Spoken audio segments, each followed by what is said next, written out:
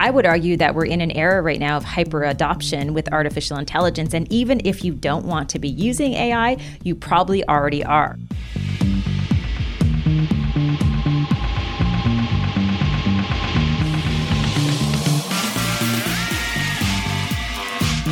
Hello and welcome to another edition of the AEM Thinking Forward podcast, advancing the equipment manufacturing industry. I'm Dusty Weiss, AEM's professional nerd, Blade Runner, and podcast host. And artificial intelligence is what we'll be discussing today. Specifically, what is this emerging technology going to mean for equipment manufacturers, and where can they start incorporating it into their business models? We'll talk to Amber Mack, digital strategist, TV host, and entrepreneur, to see where this technology is at in 2019 and what it means for our industry. Plus, Singularity University's AI chair Neil Jacobstein on whether you should start panicking about the upcoming robot revolution. The answer might surprise you. But it's these sorts of expert insights we work to bring you here on the AEM Thinking Forward podcast. Each month, we explore a new subject area to help keep your business on the cutting edge of the industry. So if you haven't yet, make sure you subscribe to our podcast feed so you get an update every time we put out a new edition. Just click the show name in your podcast app, then scroll down past the episodes to the subscribe button. And while you're down there, I would really appreciate it if you took the time to rate our show. That's right, I'm inviting your criticism in the form of 1 to 5, preferably 5 stars. Your comments help other industry pros like you find our podcast and help me make this show more relevant. If enough folks take the time to rate or leave a comment, then I'll even stop repeatedly asking you to do it. Thanks. You know, even though it's 2019 and that totally sounds like a futuristic year, it still sometimes feels just a little far-fetched talking about the impact that artificial intelligence is having on our industry. I think that the movies have ruined us by having us look at AI through the lens of Terminator, RoboCop, and The Matrix for all these years. And that's why I'm glad I got to talk with Amber Mack at AEM's Thinking Forward event in North Carolina. As a Silicon Valley consultant and TV expert, she's a pro at taking guys like me and kind of slapping them upside the head with real facts about modern AI. And it turns out there are some real ramifications for the equipment industry. Amber Mack, TV host, entrepreneur, prominent Canadian, also the president of Connect. Thank you for joining us on the AEM Thinking Forward podcast. You are also the host of a new podcast, The AI Effect, which explores the rapid pace of AI adoption. How does what's happened in this space in the last 5 years compare to what's happened in the last 50, for instance? That's a great question, and if you're familiar with the history of artificial intelligence, AI isn't something that's brand new. In fact, the term artificial intelligence was coined in the 1950s. However, we didn't have the computing power to be able to realize full artificial intelligence until the past few years, and that's why we're hearing about it so frequently. So I think that we're seeing this rate of change and acceleration with this new technology, and it's purely because of supercomputers that do exist in our world today. I think that there's a tendency among folks to look at new technology and say, well, I don't need this, or I don't want this. I apocryphally tell the story of when the iPhone came out. I know some people, not sitting in this room or anything, who looked at it and said, well, I've already got a digital camera and an iPod and a laptop. What do I want this thing for? So how do you sell me, a Luddite, on what the benefits there are in artificial intelligence for me? Well, I think we've seen that historically over the years with any type of new technology, this idea really of digital Darwinism, where, people are slow to adopt new tech, they fight new technologies. And we've seen this with the mobile phone revolution, like you mentioned, as far as using new smartphones. But I think what's really important to remember is that this technology is not going away. And in fact, things are going to continue to go faster. There's a great quote that I like to share in my presentations from Graham Wood, where he says that change has never happened this fast before, and it will never be this slow again. And if you think about it in the context of artificial intelligence, that's really the world that we're going in today. Think about the smartphone revolution. It took more than a decade for most people to get a smartphone. I would argue that we're in an era right now of hyper adoption with artificial intelligence, and even if you don't want to be using AI, you probably already are. Whether it's searching on your phone or using a voice assistant like Amazon Alexa, much of that is powered by artificial intelligence. Okay, so Take me through it then. How is artificial intelligence already impacting my life? Artificial intelligence is impacting your life in a number of ways already. So a couple of them I mentioned already as far as smartphone technology and how you're doing search. We also see this with technology like computer vision. We're seeing it more and more in the healthcare industry. When they're scanning for certain diseases, they will be using artificial intelligence. If you're talking to a chat bot and you're on Facebook Messenger and you're trying to book a hotel room through a bot, that's artificial intelligence, something called machine learning. So even though you may not realize that all of those different technologies fall under the umbrella of artificial intelligence, they're already around us in our everyday. And that's something to remember today, is that it's not about you choosing to use this new technology. You probably already are. I've got an old buddy of mine from college. He's a programmer and he's been working in this space more and more. And he likes to tell you that artificial intelligence succeeds when you don't even know that you're using it. And it's when you're aware that you're interfacing with artificial intelligence that it's failing at some point or another. So how do we get artificial intelligence to that point where you're able to interface with it effortlessly and it doesn't feel like you're talking to a robot? I think we're getting to the point where we're seeing that artificial intelligence is seamless, especially with new voice technologies, using something called natural language processing, where all of a sudden your smart speaker really understands what you're trying to say, no matter what your accent is, even understanding different languages. So we're getting to the point where more and more those speakers do understand what we're saying and what we want. However, if you've ever tried to have a conversation with one of those smart speakers, they're not great at really managing more than one request or more than one thing. And that's where in some ways artificial intelligence fails. And to your friend's point, that's where we see the many holes and flaws. However, I am hopeful that over the next few years that will change. And that's what I talk about, the rapid acceleration of artificial intelligence, is it's not going to take that long for you to be able to carry on an everyday conversation with a smart speaker or a bot where they truly act much more like a human. At that point, you're talking about something like you'd see in Iron Man, where you're talking with Jarvis, the AI construct that lives in Iron Man's helmet, and he's able to just go back and forth with you like a human. How far away from that are we really at this point? I mean, I never like to say predictions because they always come back to bite me. So I would say that we are pretty far off from really being able to have robots in our lives that truly understand it. But it will change. And I would say if you look to places like Japan as one example, a few years ago, they developed a robot strategy. So they understand that robots are going to be part of their society. Now, why did they do that? Not just because they love tech. They did it because they had to solve a problem. And the problem was an aging population and not enough people who are caregivers. So they've deemed over the next few years that 4 out of 5 people who are in care, mostly an elderly population, will in fact be taken care of by robots. So I'd say 5 to 10 years in certain parts of the world, the reality is we will have conversations with robots, whether it's them taking care of us or greeting us in a store. Distilling this down to a level that impacts our members directly. Our AEM members build heavy equipment in the construction and agriculture space. And you had mentioned that your new podcast deals pretty heavily with agriculture as well, but how is this technology going to impact the products that our members build? I think what we see with artificial intelligence, no matter what industry that you're in, is that it allows you to solve problems that are solvable because you have a lot of data. And so if you think about an industry like you're talking about today, where you have a lot of data that can be driven from a certain piece of equipment, and you need a better way to be able to manage that data, artificial intelligence might be the right tool to do that. In the podcast that we just launched, we did an episode on agriculture. And as one example, we interviewed a company called Soma Detect.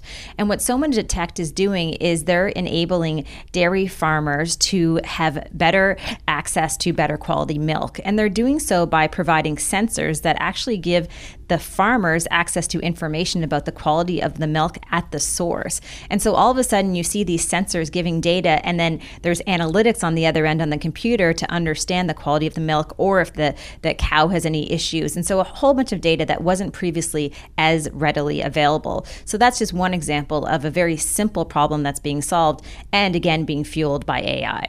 When it comes to these sorts of new technologies, I think back to One of the biggest hurdles, I think, for people in adopting these is just that user interface and presenting this data in a manner that's friendly and easy for them to use. Now, I grew up in the heart of dairy country, so I'm glad that you brought that example up, but I think back to the farm where I used to go help out and muck cow stalls from time to time on the True Heart farm, and they would tell you sometimes, well, I'm too busy, I've got too much physical work to do around the place, I'm up to my elbows in cow stuff. How can you present this in a way that's easy for me to use? Well, that's a great question. And one of the things I learned from Soma Detect is that the company actually was created in a very rural area, and they worked alongside dairy farmers there in a small community, and they were able to easily convince the farmers that this technology would help them on their farms, both from a cost-saving perspective, but again, focusing on the output and understanding that they would have better milk, but more importantly, also healthier cows, which is something that, of course, dairy farmers care about and need to ensure that their herd is in fact healthy. So I think it's about seeing and realizing those benefits.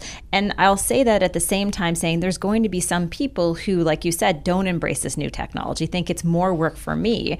But I would argue that those people will fall behind. We've seen it in other industries. If you think about businesses out there like Blockbuster and Kodak and BlackBerry, the list goes on and on. So many examples of companies that didn't adopt new technologies that did fall behind and eventually failed. So I think there is a risk if you aren't adopting some of this new technology, if in fact your competitors are. You listed some great examples of companies that failed because they didn't adapt to new tech, but the tech landscape is also littered with startups that just didn't make it because for whatever reason they didn't present the technology in the right way to their users. So if you were to look at some of these companies that marketed their technology the wrong way, who are they, and what are the takeaway lessons that our members can keep in mind as they try to adopt this technology? Well, I mean, I think there's a long graveyard of startup technology companies that have failed and haven't been able to succeed. And, you know, I know I'm dating myself here, but I worked out in San Francisco during the dot-com boom in 1999. And, you know, from that time, I saw plenty of examples of businesses that weren't able to succeed. And there was usually a couple of reasons.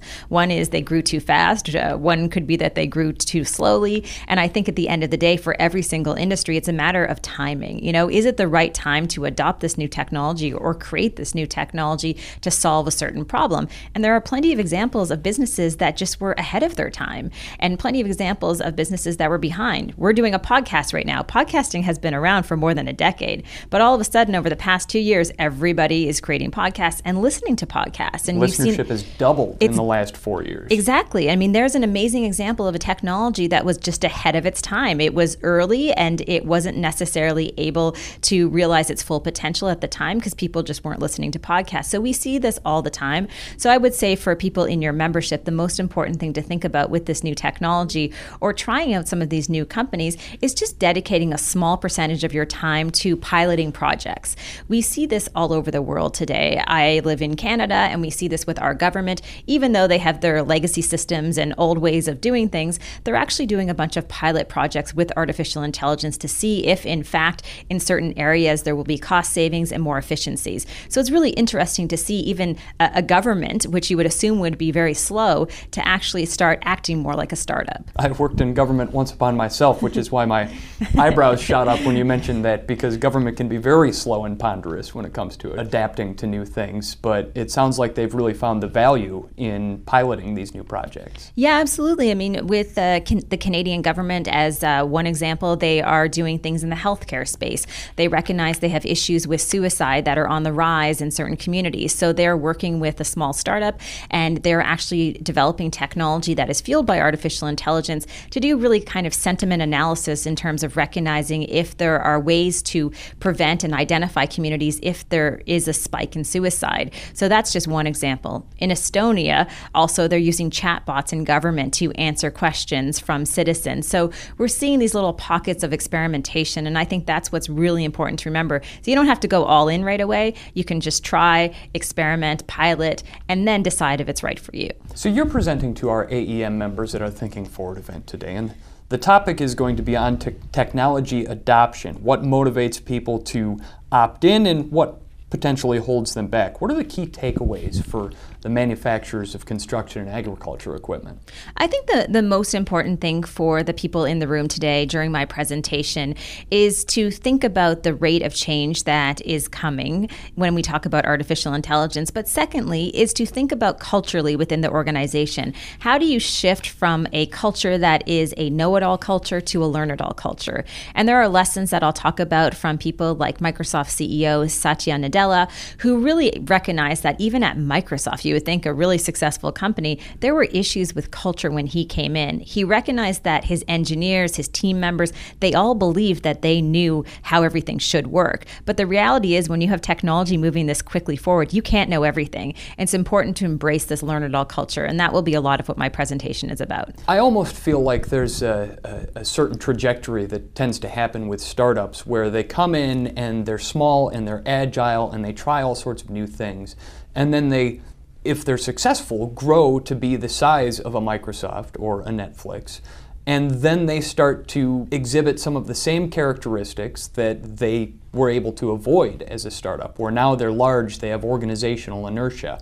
How do you stop that from happening in an organization as it continues to succeed? Absolutely. I mean, I've seen this in the tech industry and beyond. I'm sure it exists in construction as well as agriculture. You have those businesses that are growing, and then act like a startup. They're really nimble, they're able to adapt, and they get so large that they're no longer able to proceed in the same sort of way. So I think we're seeing it now out there in the wild with companies like Facebook. You know, look at Mark Zuckerberg. He believes that his company at one point was kind of the hacker way, where they just tried things and if it didn't work, they changed them. They can't do that anymore. And I think he's in many ways seeing some of the consequences of acting like a startup when in fact they're a large company that affects billions of people. So there's an example of a company that is really struggling because of its growth and success. We deal with this especially in the construction and agriculture equipment sector because a lot of our companies have been around for 100 years. The Caterpillars of the world, the John Deeres of the world, and they build equipment that can last 30 or 40 or 50 years. In your experience as a consultant and sort of an advisor for a lot of these sorts of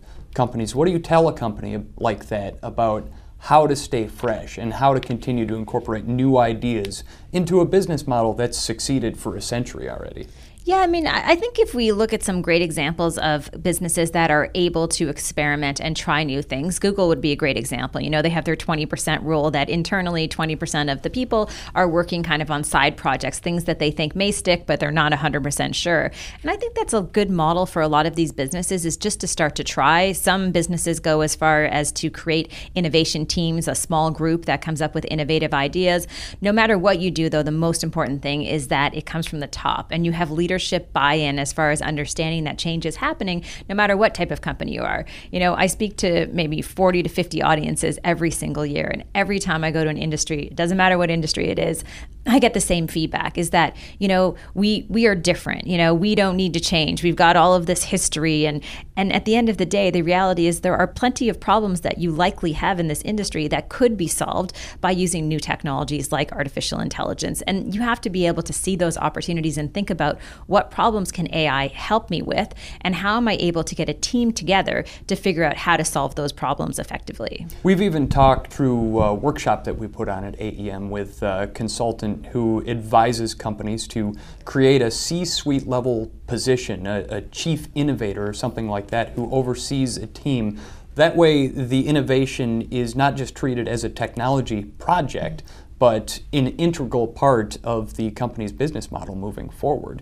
What other sort of tricks for encouraging innovation have you come across in your time? I think one of the most important things for this membership is to think about the future of technology like artificial intelligence as needing innovators and people in positions of leadership who understand what it's going to take, but also having people who are the explainers of the group. You know, there's a lot of talk in the AI industry right now that we need people who maybe don't actually implement the technology, but who understand how to bring teams together and explain how it can help. So look in your organization for the explainers, the people who are good at explaining new technologies, to share their knowledge with other people. Another tip is to look at what your competitors are doing and understand there may be opportunities for collaboration with people who you maybe never thought you would ever work with before. And although I don't see that as much, I think this is going to be something that's going to be essential if we are truly able to realize the potential of artificial intelligence. And from a practical standpoint, I'll bring it back to something like healthcare.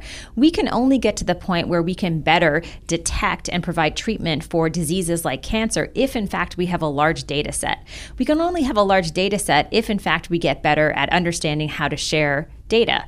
But then we have a problem because individuals want to maintain their privacy. They don't want to share data. So all of a sudden that system collapses. So I think that's a perfect example of a situation where we have to figure out better ways of collaborating in order to see some of the benefits that exist with artificial intelligence. Well, Amber Mack, the president of Connect, serial entrepreneur and Silicon Valley expert, your website is ambermack.com, and your new podcast, The AI Effect, is available on iTunes and I imagine any other number of podcasting platforms. But thank you so much for joining us on the AEM Thinking Forward podcast. Thank you so much for having me. So that's a well-reasoned and thoughtful rundown of the impact that AI could have on the equipment manufacturing industry. But for those of you still hung up on the Skynet thing, here's a short excerpt from Neil Jacobstein at last year's Singularity World Summit. He's the chair of the AI track at Singularity University, and depending on how you feel about people, his answer might make you feel better or worse. Yeah, so people are really too focused on evil AI and not focused enough on human intent. Evil and yeah, and I often say that I don't stay up late at night worrying about machine intelligence. I worry about human stupidity and malevolence. And so, and so I think that we shouldn't underestimate that AIs could go off the rails, and there's a whole community in the AI community that's committed to building in safeguards, multiple redundant safeguards of different classes. One of the things that you want to be able to do is to detect malicious behavior. So that's not random. I mean, if you have a life support system and suddenly you see an AI going after your life support system, turning off the oxygen, opening up the airlock, things like that, you want to be able to shut it down very quickly. And if it starts interfering with your ability to shut it down, you want to have another annular ring of control that can countervene that move. So you want multiple redundant layers of control. And this is a predator-prey problem. In other words, the predators get better and the prey gets better. So it's not a problem that you can finally solve. Evolution. But it is a problem that you can address systematically. And we certainly, if you're building an AI product, you certainly should build it in a sandbox environment so that you test it under a lot of different conditions and not be surprised at the first 1,500 things that it could do wrong. You have thought about those things at least, and then you're dealing with corner cases after that. Again, that's AI Chair Neil Jacobstein at last year's Singularity World Summit in San Francisco, to which I was lucky enough to be invited. Thanks for that to the folks at Singularity. If you enjoyed this month's topic, you should go back and check out the September edition of the show, by the way, How AI is Changing the Way Manufacturers Innovate. In it, we explore how a specific kind of AI, called generative design, is allowing engineers to virtually prototype thousands of different designs using the power of the cloud. And I should add, Amber Mack was a presenter at one of our AEM Thinking Forward events. Don't you wish you could have been there in person? Maybe gotten some professional development credit from the company too while you were at it? Well, our next event is February 21st at the Airbus Experience Center in Washington, D.C. We'll be exploring how your future customer will make decisions, starting with some insightful research AEM has undertaken with McKinsey & Company. We'll also hear from Charlotte Blank, the Chief Behavioral Officer at Meritz, and Dr. Lonnie Love, additive manufacturing guru at Oak Ridge National Laboratory. Dr. Love was actually my first interview for this podcast a year ago. Just call me Lonnie. Only my wife calls me Dr. Love. Great guy. Fascinating interview. They actually built that 3D printed stealth sub for the government, by the way. I'm going to ask him about it in D.C., so I hope to see you there. There are 6 other Thinking Forward events in 2019. Head over to aem.org/think to see the schedule and reserve your spot. And that is going to wrap up this edition of the AEM Thinking Forward podcast. If you're looking for another great way to stay on top of industry trends, make sure to check out our twice-weekly e-newsletter, The Industry Advisor. Click over to aem.org/news to see what's happening and to subscribe for regular updates. If you need to get in touch with me directly, shoot me an email at podcast@aem.org. The AEM Thinking Forward podcast is brought to you by the Association of Equipment Manufacturers. Little Glass Men does the music. And for AEM, thanks for listening. I'm Dusty Weiss.